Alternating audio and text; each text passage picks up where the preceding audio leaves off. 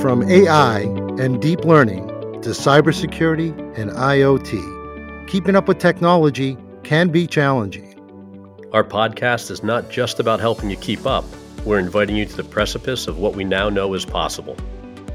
Join us as we interview industry luminaries and trailblazers to hear how they're leveraging technology, navigating the pitfalls, and predicting the future. Together, we'll explore today's most timely topics, combining human imagination and intelligent technologies to discover new solutions. I am happy to introduce my co-host, Mr. James Marcella, security expert and industry association leader. And it's a pleasure to introduce Scott Dunn, technology innovator and award-winning speaker. And this is Connect, a bi-monthly podcast from Axis Communications. We're pleased to welcome Dr. Stacey Hall to Connect. Stacey, why don't you introduce yourself? Sure. Thanks, James. And thanks to Axis for hosting this podcast and giving me an opportunity to discuss the NCS4 and our operations. As you mentioned, my name is Stacey Hall. I'm the executive director at the NCS4, the National Centre for Spectator Sport Safety and Security. And I'm also a full professor of sport management. I have been the executive director for just over 3 years now. However, I'm not new to NCS4. I was part of the team that helped create the centre back in 2006. So I served as the associate director since its inception in 2006 till around 2013, 2014, when I did pursue other leadership opportunities on the campus at the University of Southern Mississippi, where the centre is located. But really fortunate to get an opportunity to return to the centre and lead our efforts. Besides overseeing the operations of the centre on a daily basis, I continue to teach and conduct research and fulfill service obligations. Sounds like you've got a full plate. And so 2006, you were instrumental and you helped get this started. This is, in a way, coming home almost, right? Exactly. It wasn't on the cards. I was serving as the associate dean over at College of Business, thinking I was going to be a dean of a business school. That was my next step in my career. But, these things happen. Of course, I mean, my passion has been sports security from the beginning. Never really distracted from that. Continued to teach and conduct research in this area. So it really was a homecoming, and very thankful again to be able to lead our efforts. The mission of NCS4 since the beginning has been to support the sport and entertainment industries through training, education, research, and outreach and initiatives. And our mission has never wavered over the past 17 years or so now. Our business is training and education, essentially, and providing resources to each of our stakeholder groups. Our flagship program is the Department of Homeland Security and the Federal Emergency Management Agency training program. And our DHS FEMA training program includes 7 different courses that we offer in our catalog. And it covers topics, our courses cover topics such as risk management, evacuation management, incident management, crisis communications, and crowd management. It's a huge operation. Whole goal is for them to engage with each other, increase that collaboration, know what plans and policies need to be in place for different events that may be occurring at their location. And these events range in size. They could be large-scale events, or They could be the local 5K or parade in the city. So we do take all of that into consider when we're training these different teams, the audiences, as well as the different types of events that they may be preparing for. Right. It's interesting because I always thought of NCS4 as providing security and best practices and education for very large venues and stadiums. But clearly what you're teaching is applicable to, like you said, a 5K run or could be a high school sporting event all the way up to the Super Bowl, I guess. That's absolutely true. We've trained teams that have worked Super Bowl events, and we've trained the local towns and cities that are hosting the smaller types of events. So we have those in-person trainings, but we also offer e-learning courses as well. And that really was something that we developed during COVID, when in-person training wasn't a possibility. Sure. I can imagine that any educational institution has invested in online learning over the last 3 or 4 years for certain. You mentioned your education that you deliver. Who's your typical student? Is this security practitioners at venues? You also mentioned cities. I know there's overlap there, but tell us a little bit about your typical student. Right. So the multi-agency teams typically that are involved in planning, preparing for events, that would include obviously venue and event managers. It would be your local police, local fire hazmat, local emergency management director.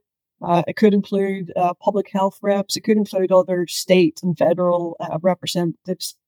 Again, depending on what type of event they're preparing for. That's great. So I did a little reading on you, and I read that you played soccer, or we should actually say football, right? So both for Southern Miss, but you were also on the Northern Ireland international team. That's right. Yes, Okay. I was many moons ago. I retired in 2008 from the national team as the captain of the team that year.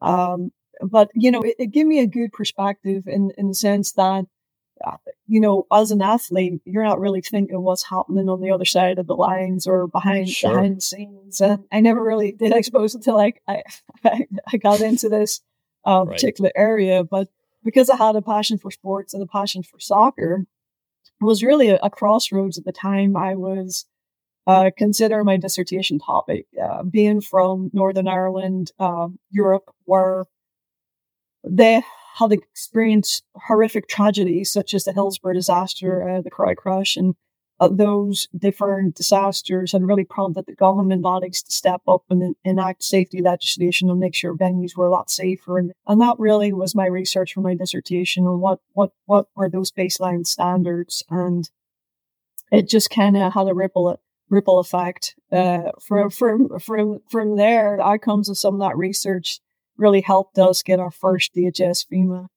grant to develop that first risk management course. And it's just kind of blossomed from that. So let me ask you, were you concerned when you saw the baseline? Or was there a spectrum there, or was it? There absolutely was. I mean, there's going to be a range from Division 1, 2, and 3. And you're talking about different conferences now, but I've seen a huge progress over the last 15 years or so. I think colleges realize, just like their professional counterparts, that they do need to focus in and zoom in on safety and security operations for all of their sporting events, not just the major sports events like football and basketball, let's just say. Yeah. So again, we'll go back. You were involved with the creation of NCS4. What are some ways that it's evolved? Yeah, I had mentioned earlier, our mission has pretty much, it's remained the same. Although threats have evolved. When we got started, we were not too far removed from 9/11, and that's when DHS FEMA were allocating a lot of funding for anti-terrorism programs and services. But as we've progressed on the training, we really ensure that we're trying to tackle all different types of hazards and threats. Terrorism still remains a threat, domestic plus international, but the methods of attack have evolved, and we're seeing other emerging threats. Cybercrime obviously has been a big one the last few years. Drone intrusion, vehicle intrusion, Uh, there's been an uptick in the number of active shooters, unfortunately. We have insider threats, and also with the civil unrest, or you could have potentially dealing with protests, and some are spontaneous and some are organized, but they could also be occurring in the vicinity of a sports venue or event, which needs to be considered when planning for that. You just rattled off or listed off a handful of different threats. Is there any that has, from a trending perspective, going, in this case, the wrong direction? In other words, you're seeing more of this one particular threat over another, or have they stayed relatively the same over the years? I think cybercrime, especially during COVID, the number of incidents of cybercrime increased over 300%. Drone intrusion is also a problem right now, and a lot of venue event managers are trying to figure out with their local public safety agencies how to counter drone attacks. And I don't think we've focused enough attention on yet is human trafficking, and that is coming to light more and more. That incidents of human trafficking are occurring at major sport events. Right. Specifically like the mega events such as the Olympics and FIFA World Cups and Super Bowls, events of that nature. So that's happening adjacent to these major events, correct? Yes. Is that what you're? Yeah. So does NCS4 extend even that far out to adjacent crime activity and threat mitigation? Well, the key for us is to educate the venue professionals, facility managers, the frontline staff that these such acts could be occurring. What's the suspicious behaviors? What are the things you need to be looking out for, and how do you report that? So as we see these different types of issues come to light or challenges, we make sure that we get the right people to discuss those issues and share the do's and don'ts. And again, making sure that we are connecting with the experts and leveraging their expertise to help train and educate our stakeholder groups. All right, let's change lenses a little bit here, and let's think about protecting a stadium, and not necessarily define the size of that stadium or not, but from a technology perspective, in your professional opinion, what are the technologies that most instrumental in protecting players, fans, and what are your thoughts there? Yeah, I think patron screening, access control, and closed circuit television. Patron screening, that's your not exactly your first line of defense, but the goal is that you're trying to prevent bad actors from entering your stadium or arena. There's different types of patron screening, whether it's walkthrough or touchless, whatever, security wanted, whatever it may be. But that's really important that the screening is taken seriously, and that we are making sure that no bad actors are entering the venue space. Access control to various parts of the stadium itself. Obviously, changing rooms, locker rooms, presidential suites, things of that nature. You're going to have, credentials for all those different spaces, and to make sure it is controlled. The credentials are being updated, and they're legitimate, and they're not being shared. To ensure that, again, nobody is getting close to players or executives. And then, CCTV is definitely monitoring. That's definitely an important part of the command center. Folks that are monitoring the crowds for any different types of incidents or suspicious behavior.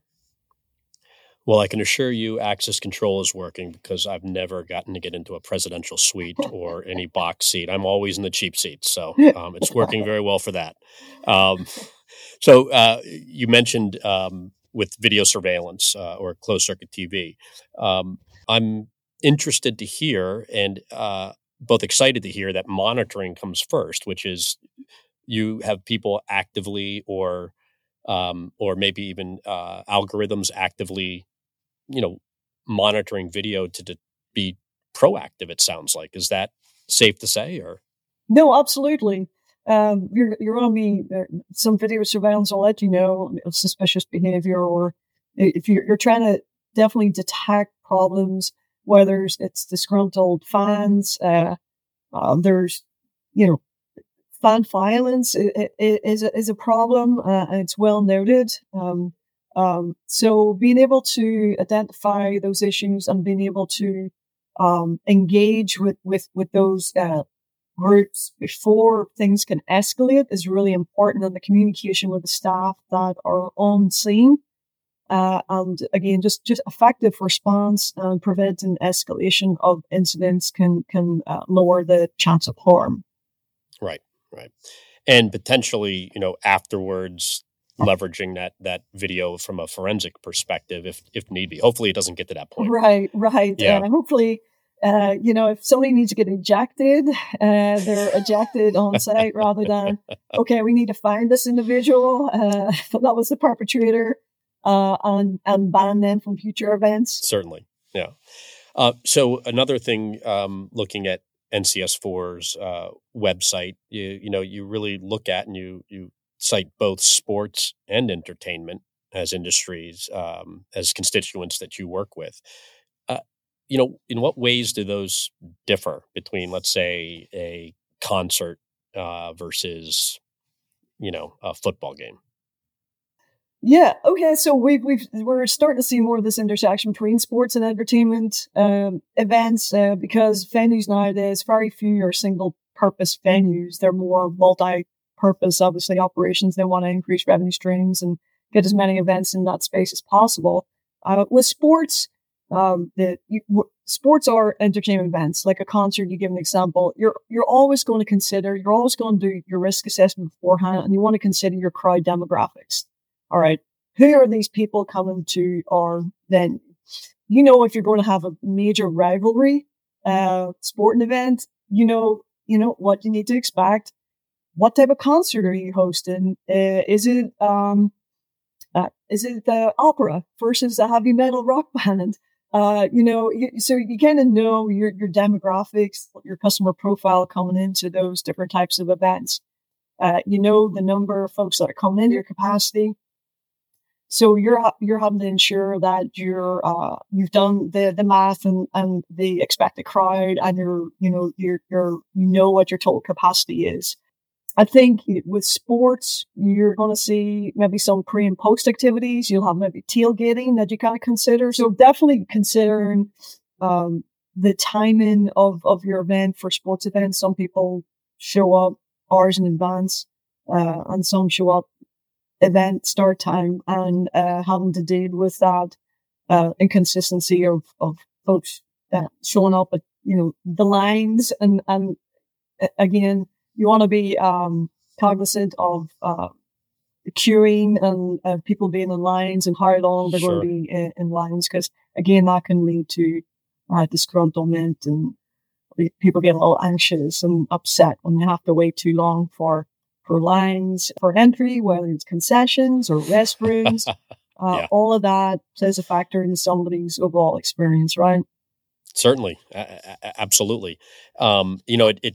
It's interesting that you say that, you're really looking at every single event individually and doing a risk assessment on Mhm. each event becomes its own risk profile that you're looking at. And so another aspect of stadiums, whether it's universities or in professional teams and cities, a lot of this blends into the surrounding environment. Well, again, if that's on campus or the urban community around a sports stadium, what are some of the challenges that kind of creates? College campuses, large footprints, and it is difficult. It's open access, 24/7, 365 days a year, to ensure the protection of the venue every day it is a concern. It is a concern for campus police and athletic departments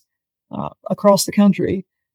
but they ensure that the perimeter is secure, buildings are secured, um, uh, and a lot of venues are swept before a sport event does occur.